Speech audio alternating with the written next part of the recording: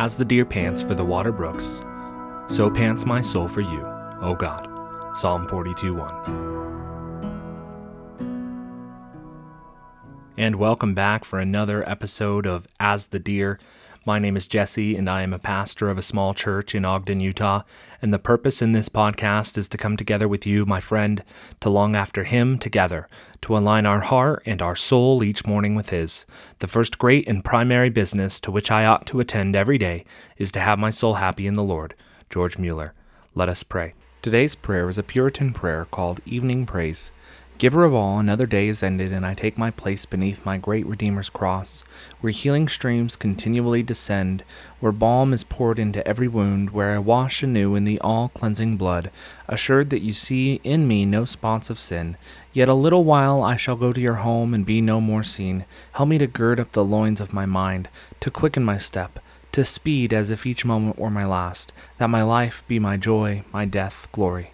I thank you for the temporal blessings of this world, the refreshing air, the light of the sun, the food that renews strength, the raiment that clothes, the dwelling that shelters, the sleep that gives rest, the starry canopy of night, the summer breeze, the flowers' sweetness, the music of flowing streams, the happy endearments of family, kindred, and friends, things animate, things inanimate, minister to my comfort. My cup runs over. Suffer me not to be insensible to these daily mercies. Your hand bestows blessings, your power averts evil. I bring my tribute of thanks for your spiritual graces, the full warmth of faith, the cheering presence of your spirit, the strength of your restraining will, your spiking of hell's artillery. Blessed be my sovereign Lord. Amen. No worldly wisdom could bring us comfort. No fleeting riches could bring us lasting joy.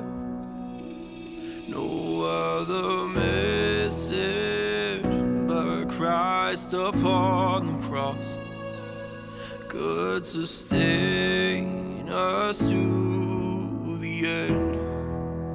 And all we have is Christ and Christ crucified.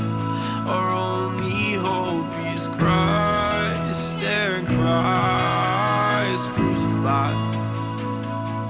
He was nailed upon the cross, resurrected from the grave, and all we have is Christ and Christ crucified. No earthly ruler could bring salvation. No work of man could ever bring us peace.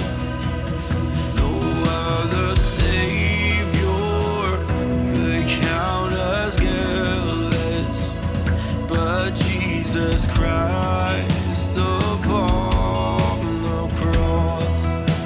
And all we have is Christ and Christ crucified.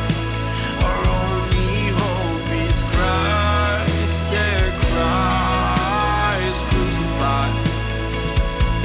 He was nailed upon the cross, resurrected from the grave, and all we have is Christ and Christ crucified. We hold fast to the truth of the gospel, that Christ died as a payment for sin, that He was buried and raised alive. This is the hope in which we stand. The truth that we proclaim is Christ and Christ crucified. Our only hope is Christ and Christ crucified. He was nailed upon the cross, resurrected from the grave, and all we have is Christ and Christ crucified. And all we have is Christ and Christ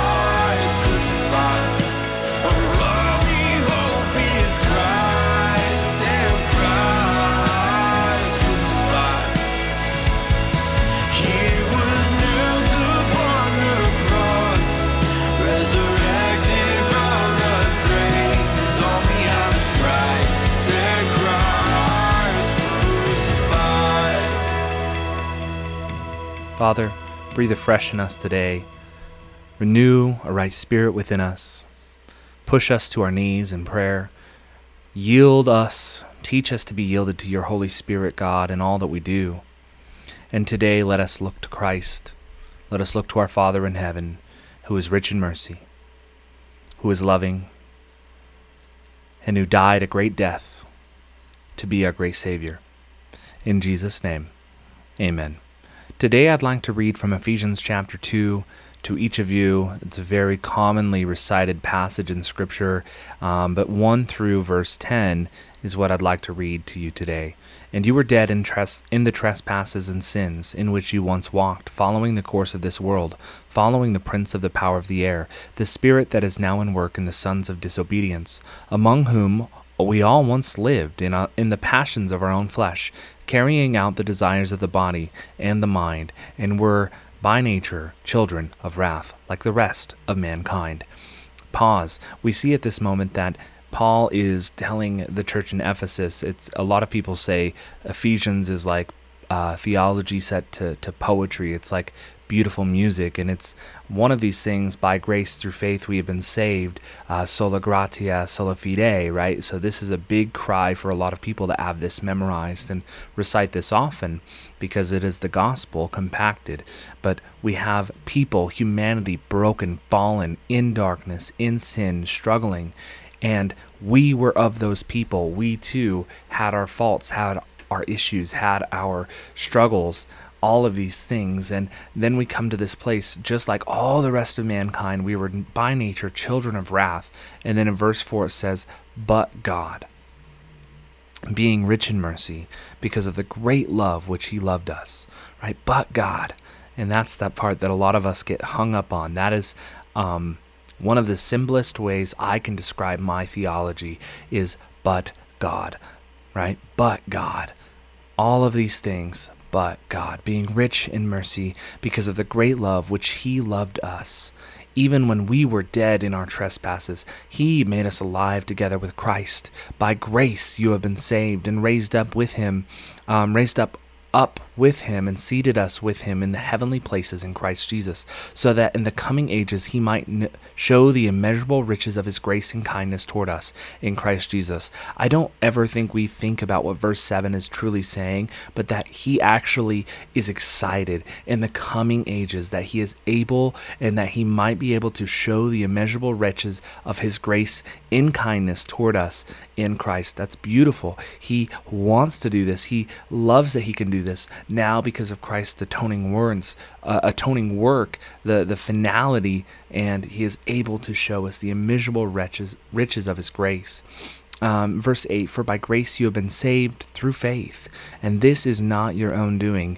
It is the gift of God, not a result of works, so that no one may boast. For we are his workmanship, created in Christ Jesus for good works, which God prepared beforehand, that we should walk in them. So no matter what you believe, no matter where you're at, I want us all to agree to believe one thing: but God, being rich in mercy. So today, as we venture into a new day, I want to realign our hearts, realign our head, realign our eyes to our wonderful Father in heaven. But God, being rich in mercy, he loved us in such a way that he has yearned for this day in which Christ, according to Isaiah 53, he actually essentially was wanting to put Christ on that cross so that he could yearn for this day where he can show his immeasurable riches of his grace and kindness toward us in Christ, in his final work and his completion of the new covenant upon the cross. So my friends, until tomorrow, be filled with the Holy Spirit. Let the word of Christ dwell in you richly, and look to God, who is rich in mercy and has a great love for you.